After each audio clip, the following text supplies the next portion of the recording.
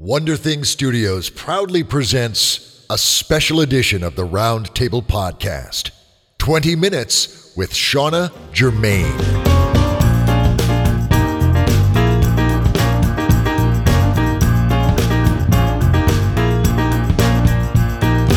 Hello, literary alchemists. I'm Dave Robison. And I'm Christiana Ellis. And you've tuned into a special edition of the Round Table Podcast, 20 Minutes with. 20 Minutes With is a chance to dig deep, or at least 20 minutes deep, with some incredible individuals who are making the world a better place with their creations. Indeed. And 20, we should say 20-ish minutes, because as we all know, it doesn't even stack. The timer just does not hold us. We are not bound by time in this respect. Dear friends, my co-host for this episode, award-winning author and narrator, author of Nina Kimberly the Merciless, writer, producer, and star of the Space Casey audio drama. She's narrated stories for all of the Escape Artist podcast, and she's a podcasting fiend on a variety of topics. Christiana Ellis, I am so delighted to have you as my co-host for this episode. Thank you, ma'am. I appreciate it. Well, thanks for having me. It's great. Absolutely. I'm delighted. There is so much awesomeness to come. Having you as my co-host is awesomeness number one. Let me introduce you to the next layer, the next level of awesomeness for this episode of 20 Minutes With. May I? You may. Well, thank you. I appreciate that. Now, dear friends, there is a rumor that our guest host was delivered by the Easter Bunny at 4:20 a.m. to the family home in Chicago, Illinois. But as there was no Instagram, Twitter, or Facebook back in 72, we have no corroborating data. But we do know shortly after that, her family moved to a farm in Ithaca, New York. And aside from fond memories of tapping maple trees and making maple syrup with her grandfather amid the splendor of the New England autumns, it was here that fate conspired to ensure that gaming and writing would always be a part of her world. Now, at the age of 6, it was clear that the literary pulse was already beating strong in her heart, because she defined happiness as being Stephen King. I mean, he writes books, he lives in a spooky castle. What more could anyone want? Now, she claims that her family had a strong hippie vibe going on, complete with really long hair, growing their own food, and a record collection belonging to her father that was legendary. However, her grandmother was a hardcore gamer. Anything involving cards, dice, boards, and even game controllers was fair game in her house. She even created a few games herself. Now, she was a ruthless player, but a gracious winner, and inspired in our guest host not only a love of games, but also an intriguement into how they worked and how to play with style. Now, while most people can cite Dungeons & Dragons as their first gaming experience, not so with our guest host. She was a huge Watership Down fan as a child, so when her babysitter pulled out bunnies and burrows, she was first in line to roll up a bunny character practiced in the art of bun fu and start rolling dice. She was eventually and inevitably introduced to D&D courtesy of the boys' soccer team in high school. And even though she ended up with a dwarf cleric as a character, she still had a blast, though she vowed to never again allow someone else to build a character for her. And with a dwarf cleric, I don't blame her. Now, in college, she volunteered as a paramedic and a firefighter. Now, this provided her with two things: a startling affirmation that the 18-year-old her was not invincible or immortal, and a fabulous foundation for the psychology degree she would go on to pursue with a specialization in post-traumatic stress. Now, with her degree in hand, and this is the first of 3 she would eventually acquire, she embarked on what I think every college student should undertake: an epic road trip. She traveled most of the U.S., but when she arrived in Portland, she knew she'd found a very special place. So special, in fact, that she didn't leave for 12 years. Now, while she was freelancing and writing like crazy during this time, she was also bartending at Fridays, which led to practicing flipping liquor bottles over her bed to minimize the breakage. Now, at this point in the narrative, I really kind of need to dissolve to a montage because, quite frankly, she's doing a lot.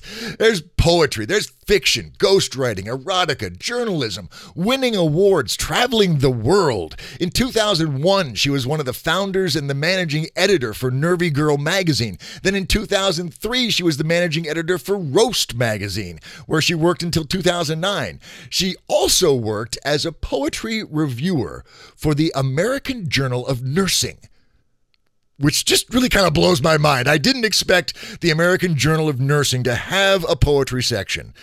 Clearly, I need to brush up on my journals. Her work had appeared in everything from Salon Magazine and MSNBC to Best American Erotica. Then she was listening to the radio one day, a feature show where two women were talking about the demographics of MMO gaming culture. Now, the statistics indicated that a growing number of successful women in their 30s were gaming, and the hosts of the show expressed disbelief and disdain that successful adult women should be involved in gaming. Now, I wasn't there, so I'm not sure exactly what our guest host said at that moment, but it was apparently something along the lines of, "Bitch, challenge accepted," because within a month, she started working for World of Warcraft magazine. Her reputation as a savvy and passionate writer, editor, and activist was spreading. So when she launched the Kickstarter for an astonishing idea for an anthology in 2012, people stood up and took notice. Geek Love, an anthology of full frontal nerdity, launched looking for $8,000 and received backing in excess of $32,000. But success doesn't mean all obstacles are magically swept aside. Case in point, Amazon refused to let her publish the book through their site. Then they suspended her account for trying to publish the book that she didn't publish. Now, I'm not sure where the internet meme of WTF started, but right there sounds like a really good place. Now, fortunately, the fine folks at Drive-Thru Fiction came through, and Geek Love found a place where the fans could buy it. Now, in an interesting epilogue to this whole saga, Amazon saw our guest host's posts about the debacle and called her, saying the book was refused in error and she could reopen her account and publish anyway.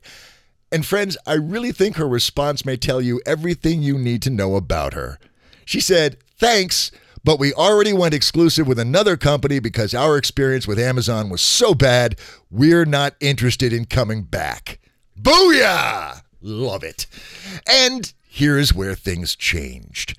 Now, her friends arranged a covert setup at a party between our guest host and a charming, intelligent, creative chap they thought would be perfect for her. They were right. The sparks flew, and soon our guest host was leaving Portland for the other coffee capital of the world, Seattle. But coffee wasn't on the agenda. Forming a new game company was. See, the gent at the setup was Monty Cook, and he and our guest host co-founded Monty Cook Games because they had an idea for a new kind of role-playing game in a new kind of world. It was called Numenera, and it was unlike anything anyone had seen before. So our guest host leveraged her years of experience promoting, marketing, and packaging literary wonders and applied them to the Numenera Kickstarter.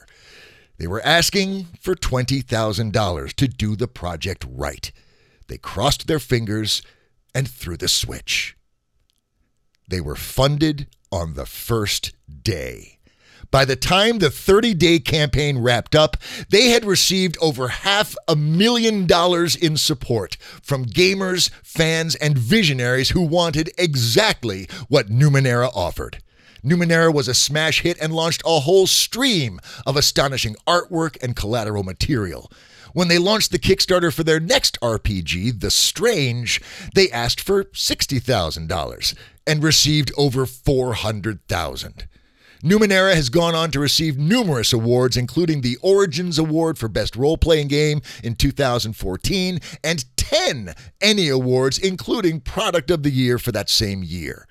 As co-owner and lead editor For Monte Cook Games, our guest host is transforming the way we play, read, and explore stories. She is the Lexi Maven, the Vorpal Blonde, and Schrodinger's Brat. And while her coffee preferences are dependent on the day, she likes her beers dark, sweet, and chocolatey, with just a hint of smoke or coffee. Dear friends, please join me in welcoming to the big chair here at the round table, Shauna Germain. Shauna, standing amid the empire that is Monte Cook Games and all of the other projects that I know you have going on, I am so delighted and grateful that you could make the time to speak with us today, ma'am. Thank you so much. I want you to write my biography, please. Because I was just sitting there thinking, holy cow, I'm really old to have my life. Oh, you've blogged about that many a time. You know exactly how old you are. You just crammed a lot into those 43 years, baby. Yeah, I'm wavering somewhere between oh my god and and wow, you really did your research. That was Well, good. Any egregious errors in there? Anything that I missed or misspoke about? I don't think so. Not that I can think of. You just forget when you're living your life that all these things have happened to you. So. Well, exactly. And you are a very social media present individual. So I had a rich field to pull from. So I have no secret. That's right. That's right. You're bold and forthright in all you do. Now, before we start the timer, I just want to ask one quick question outside of the confines of the 20 minutes with framework. And that is this. Shauna, you end every single blog post I've ever read of yours with kiss, kiss, bang, bang. Could you tell me, is there something going on that I don't know about there? What's the background on that signature sign off? It's a fantastic movie. And yes, it's in a song lyric, which I will allow people to look up on their own if they just choose to. But it also combines the two things that are kind of the essence of my work, which is sex and death. In term, because with the kiss, kiss, bang, bang, I always try to be a little bit dangerous and a little bit in your face, but sort of with kindness. And so it just seemed very apropos to kind of who I am and the things that I write. I love it. And I've always said I've heard you speak before about your proclivity towards orienting on sex and death, to which I say, so you're focusing on the little death and the big one. Yes, exactly. Absolutely. Awesome. Okay. Stuff in life. Christiana, did I just steal one of your questions? You did. I was going to ask the same thing. See, great minds wander the same back alleys. That's all right. We've got 20 minutes with Shauna Germain. I have no doubt there's going to be some awesome writerly mojo being tossed about. So let's roll into this and see where we're at. I'm gonna set the timer just so I can justify the existence of the thing. And let me lead off with my first question, Shauna. You've cited many times, both in your preferences of fiction and of role-playing games, that you prefer a story-driven, character-oriented framework for those experiences. And certainly your erotica and your other fictional works have potent, genuine, authentic characters driving those stories. And I was wondering if you could share for our listeners, what's your process for character development?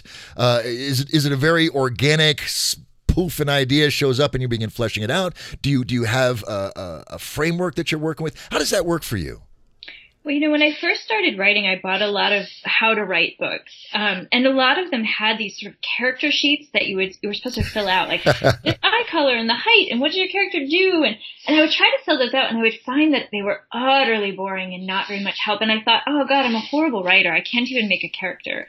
And of course, what I eventually realized was that actually characters are my strength. And so filling out those forms didn't work for me because I didn't actually need help with that aspect, although I needed help with other aspects. It's like you go to the gym and you work the part of you that's already strong because it's easier. Sure. And so for me, I'm very character driven. I'm all about the voice. And so I will walk around with an idea for a really long time. And as soon as I have that character's voice, then I can sort of sit down and start and figure out who they are by writing. So I don't do any pre-planning. I just have this person, this individual in mind, and they kind of come to me with all their pieces, parts attached, right? I know a lot about them and a lot about their history and a lot about their internal landscape of what they desire. And I sort of use that to push the story forward. How do you know that? Did they just come to you whole cloth like that?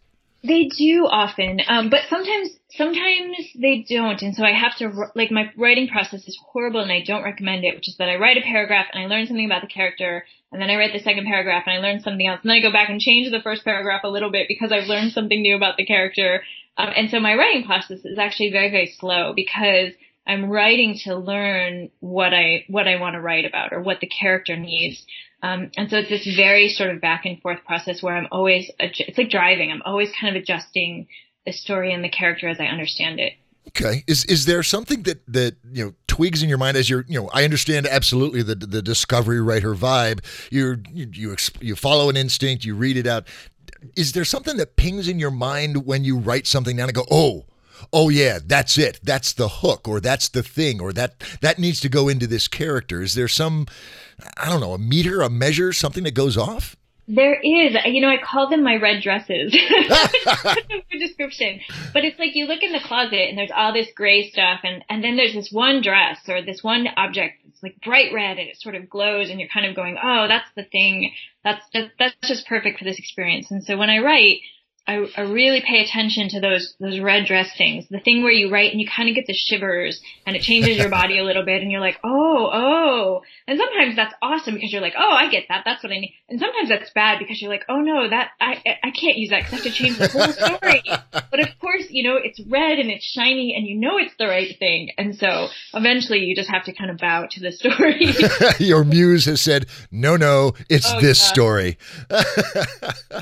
Christiana, what do you have for Shauna? Well, so I feel like I can kind of guess where you might go with this question based on what you were just saying. But what I was, because a lot of your work, as you kind of mentioned, focuses on, sex and death, and you work in a lot of these, niche genres, do you feel like you're choosing your projects in order to fit into those genres at all? Or are you just really writing what you feel called to write, and it just kind of happens to always be in those niche genres?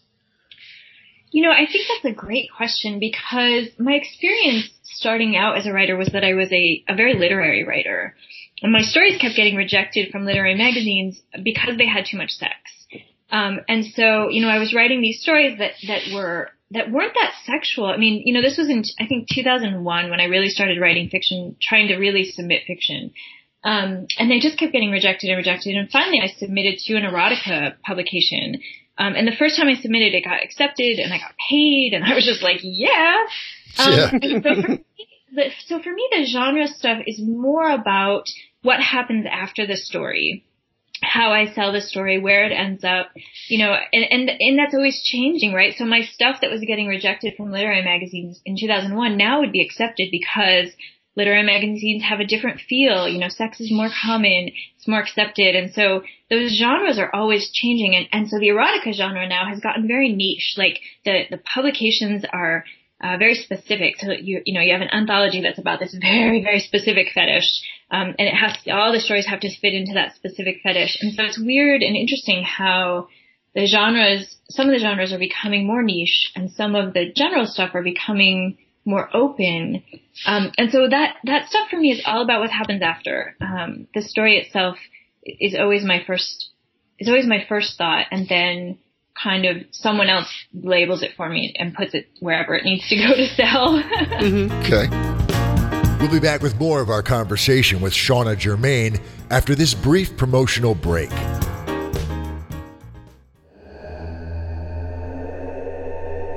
The Flashbulb Podcast. 3 to 10 minutes of fiction brought to you thrice weekly. From cosmic horrors to fisticuffs, fast cars, and smart mouths, we've got a chill for every spine. Find it all at flashpulp.com or search for it on iTunes.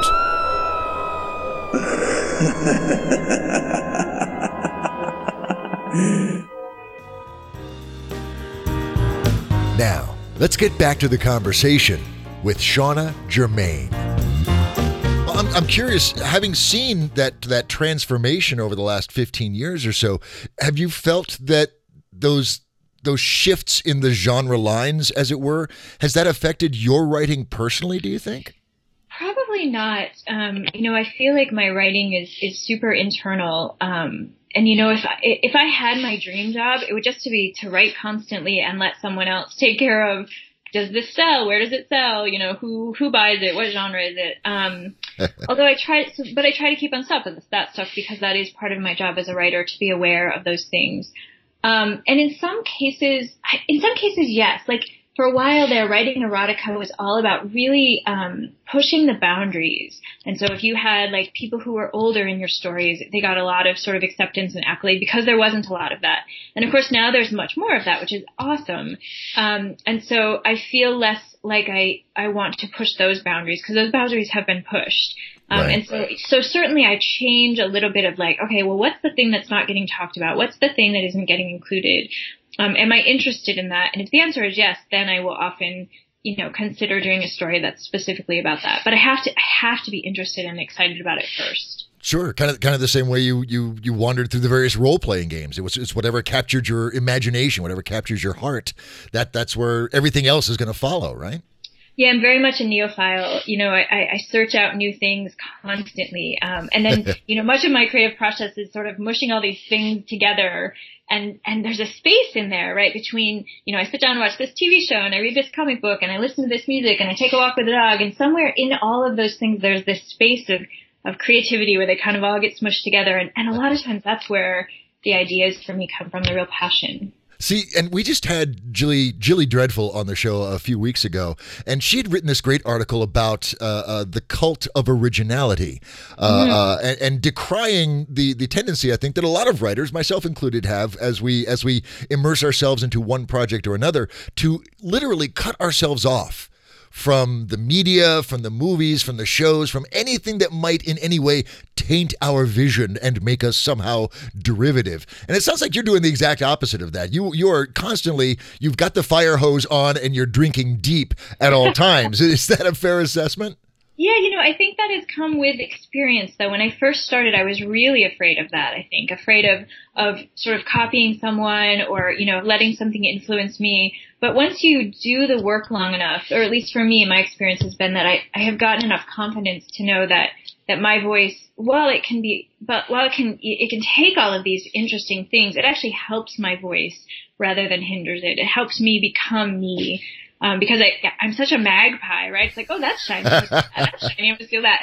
And the thing that I create out of all those shinies are something that no one else would ever create. And so for me, a lot of it was getting the confidence that I could take all these shiny things from other places and combine them in a way that nobody else could. Well, and that was exactly the point of Jilly's article was that the furnace of creativity is so unique in each individual that while you may pluck on, you know, Arrow's relationship or you know, the Game of Thrones death scene or whatever, it'll be your unique radar that's picking up on that, and the weaving of those threads together will be utterly unique once it reaches the page. Yeah, that's a great way to put it. Thank you. You write a lot of nonfiction as well, and I would imagine when you write something that's nonfiction, you do so because you feel like you have something to say. Is your fiction another way to say something, or is it coming from a different place? Good question. That is a good question. I think that I don't write anything unless I have something to say. And so in some ways it's the same. Like, you know, and that sounds kind of weird because it sounds like I'm saying that my fiction has like a message, but I don't actually think about it like that. I think about it like, does this story need to be told in the world? Am I the person to tell it? And those kinds of things are important to me, whether I'm doing fiction or nonfiction. I'm actually sort of uncomfortable with nonfiction. I don't mean articles and stuff because I do a lot of those, but like the sort of really personal nonfiction stuff is hard for me, which is weird because I'm very open and I'm very out there. But I have that sort of imposter syndrome that I think lots of creative people have, which is, why is my life interesting? Why am I writing about it? And so perhaps nonfiction, more than anything else I write, really has to have a purpose and it has to have a need. And I have to really believe strongly that I have something that I want to say that is unique to me. Whereas fiction, like, all those other characters matter a ton, and because they're not me. And so I have a lot more like, I can write about this because this matters to this character. And there's less sort of pressure on me to feel like I have to have an interesting life or something interesting to say about myself.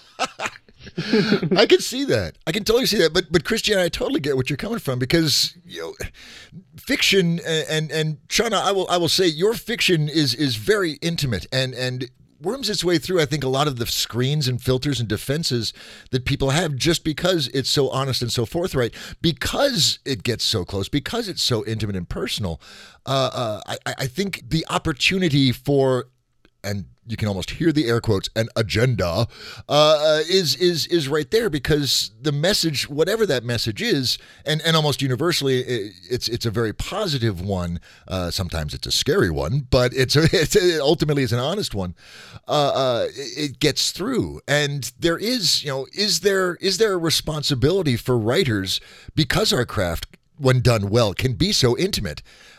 Do we have a responsibility to be careful about what we write about what we shine the light on? Do we have a responsibility to own what we're writing, do you think? I think so, although I would say it isn't the responsibility that some people talk about. For me, the responsibility is to tell the emotional truth of what it means to be human. And that's a really complex thing to try and capture and explain, right? Because we're all so different. But so if I can get to the real emotional truth of what it means to be human, which is why I like to write about sex and death, right? These are the two moments when you're incredibly vulnerable. You have this opportunity to be truly yourself and put down all the screens and connect with people. And we choose so often in our lives to not do that. We choose to hide. And so I want to explore, whether someone hides or doesn't hide, whether they make that choice. That's really important to me, because I think that if all you do is say to people, look at this moment and decide how you feel and think about it, I feel like that's my responsibility. Well, and the bringing people to that moment, that I would argue is part of the writer's craft, because you can't just drop people into that moment and say, go. You set them up, you bring them in. There's a seduction, there's an allure there. Is writing a seduction, Shauna? I don't know that I would use seduction, because seduction feels like it has the potential to be untrue, right? The seduction is sort of a putting on. Deception, a deception, right? It could be.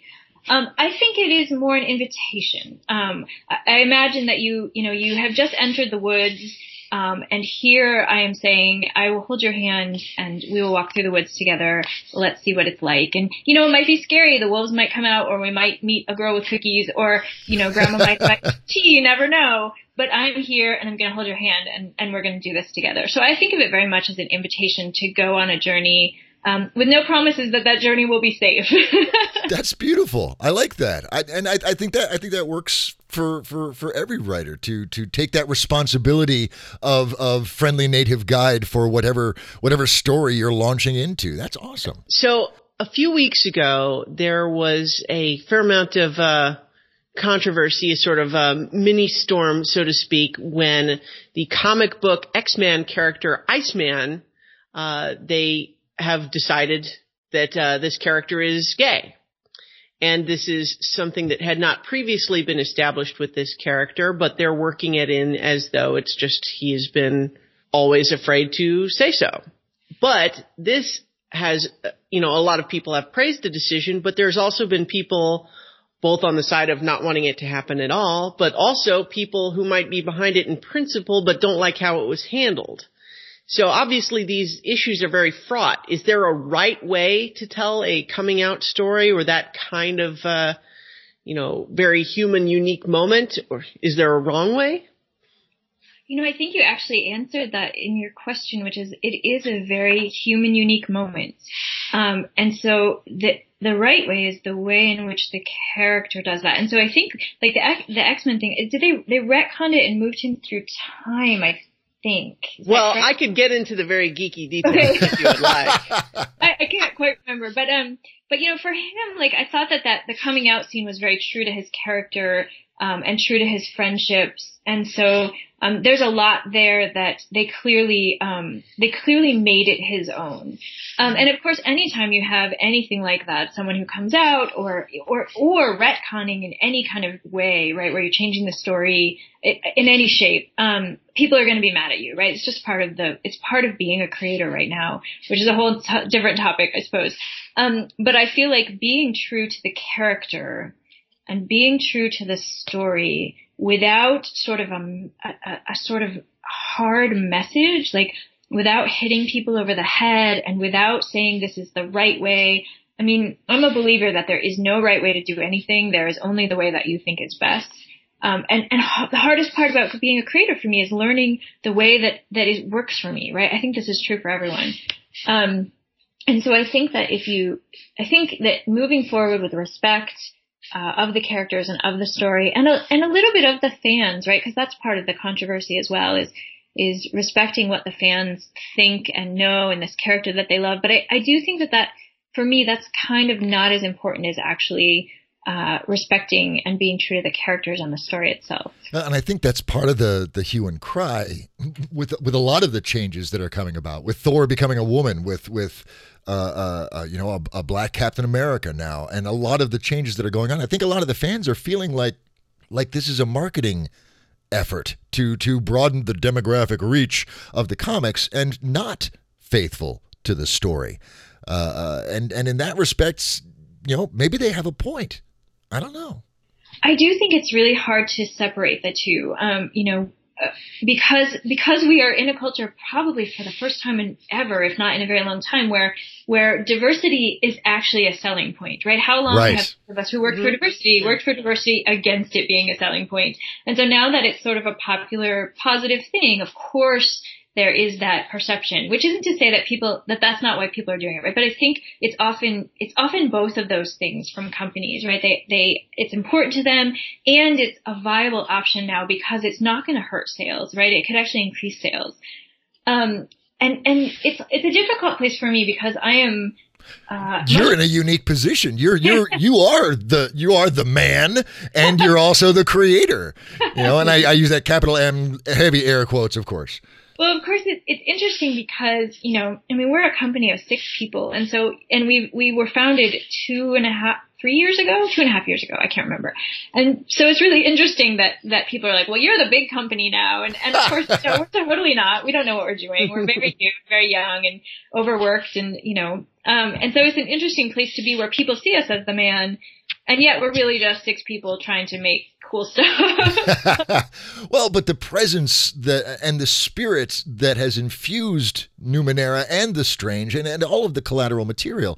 I mean, I think this is the first role-playing game that came out with a sex and love manual for the world and for the races thereof, which is brilliant. And that aesthetic kind of defines you as a thought leader. And, take the word thought off, defines you as a leader, whether you're 6 people or 600. Do you feel the tugging between your personal aesthetic and that spirit that you're infusing and the drive for sales, or is that not a factor with what you're doing?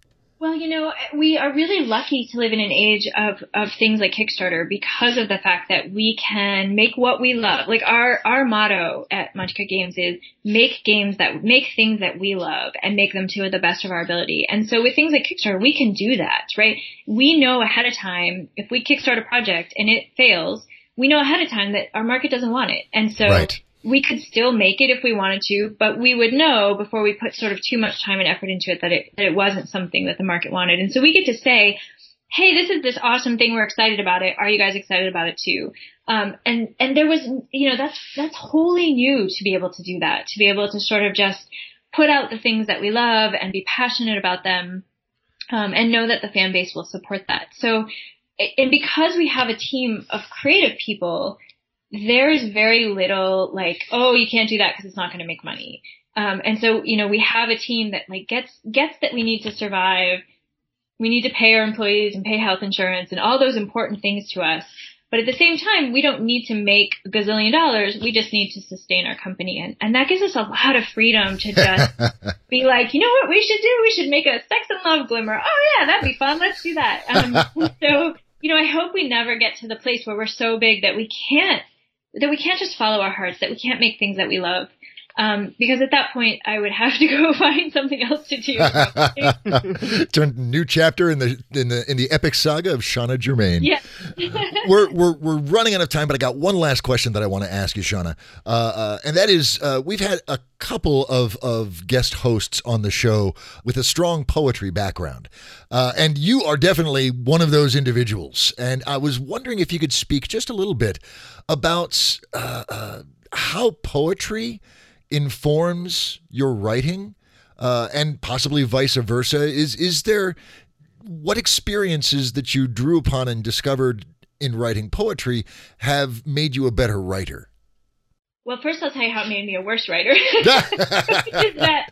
is that I can tell a story in 11 lines. And so my first short stories were like 1,000 words, and I was like, holy crap, that's so long. I'm amazing. You invented flash fiction. We can't accept this. This is way too short. And so it took a lot for me to sort of unlearn and then relearn how to tell a story that was longer. Cause I was like, what am I going to use to fill all this space? There's just all these words that I have to find.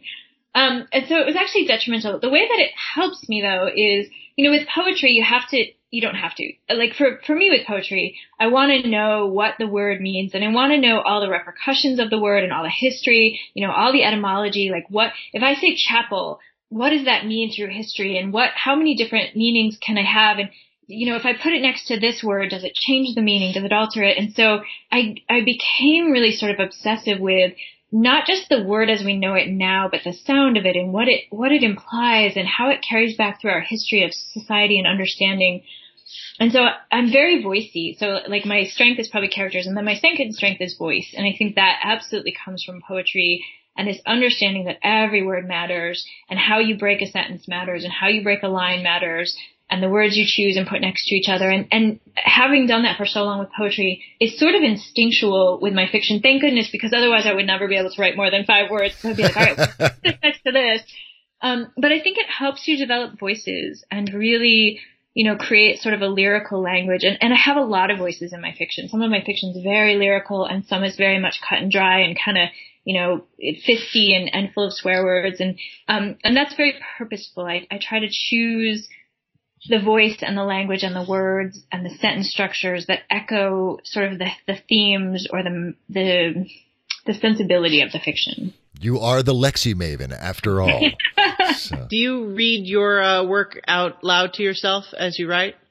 I don't. The voice is in my head. I'm so voice driven that I hear it in my head constantly, and so I can hear if a word is sort of out of place as I'm looking at the text. It probably wouldn't hurt me to read stuff out loud, because I've had stuff recorded and I've listened back and I've been like, oh.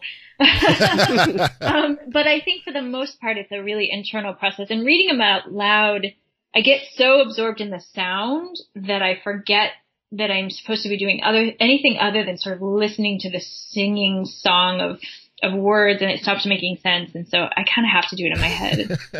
I can only imagine what it's like in your head while you're writing, Shauna. It sounds like a fascinating place. Well, friends, the clock has just brandished 5 Numenera at me, and it's triggered them all at once. So I can only assume that means we are way, way out of time. Or time is going to bend, and we're going to loop back and start all over again. One of the two. We'll find out in just a couple of seconds.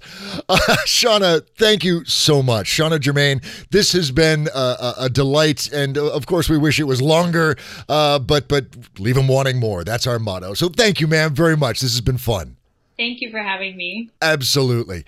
Christiana, we covered a lot of ground in that 20-ish minutes. What kind of jumped out at you that's gonna stick with you after we flip off the record switch? Well, I just really like the idea of trying to have, the truth of the humanity in any situation, because I tend to, the stories that come to me are also very character driven, but there can be a tendency sometimes to have to try to tweak them or nudge them into fitting into the rest of the plot you might have. And so that can be difficult to try to maintain the truth of that character if they're not wanting to fit in the plot box that you had. Sure. And so maintaining the truth of their humanity is definitely something that I think a lot about. Yeah. And that's a real trick. I mean, that's something I think we all wrestle with in one way or another.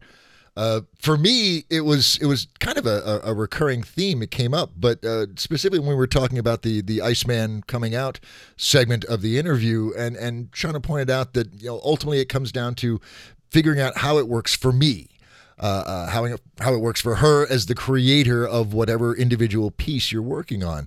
And that really struck me. It can be very paralyzing to invite the whole world into your creative process as you're trying to craft a story or a character or tell a tale. And really the measure of a writer will be how that truth is expressed uniquely through you, and nobody else has any fucking business in that equation right there.